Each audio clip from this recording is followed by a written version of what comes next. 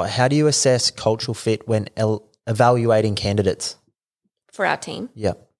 We do it based on values. So I have a set of questions that line up with our values, and then I ask them, but Daniel also asks questions around values, and then we bounce off each other after.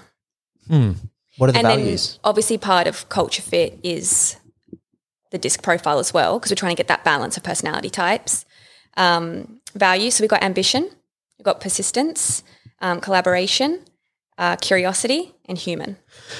Okay, how do you measure someone's persistence? Is there a question that you ask and you go, boom, good answer? Yeah, so for example, let's say you've been in a sales environment, you've got a prospect, you've spoken to them once, they didn't reply to you, what did you do? What's your next step? They didn't reply to you again, okay, what did you do?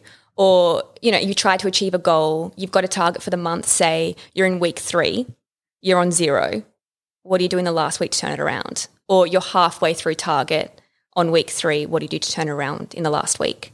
So just based on behaviours, like what are you doing to persist? Yeah, love that.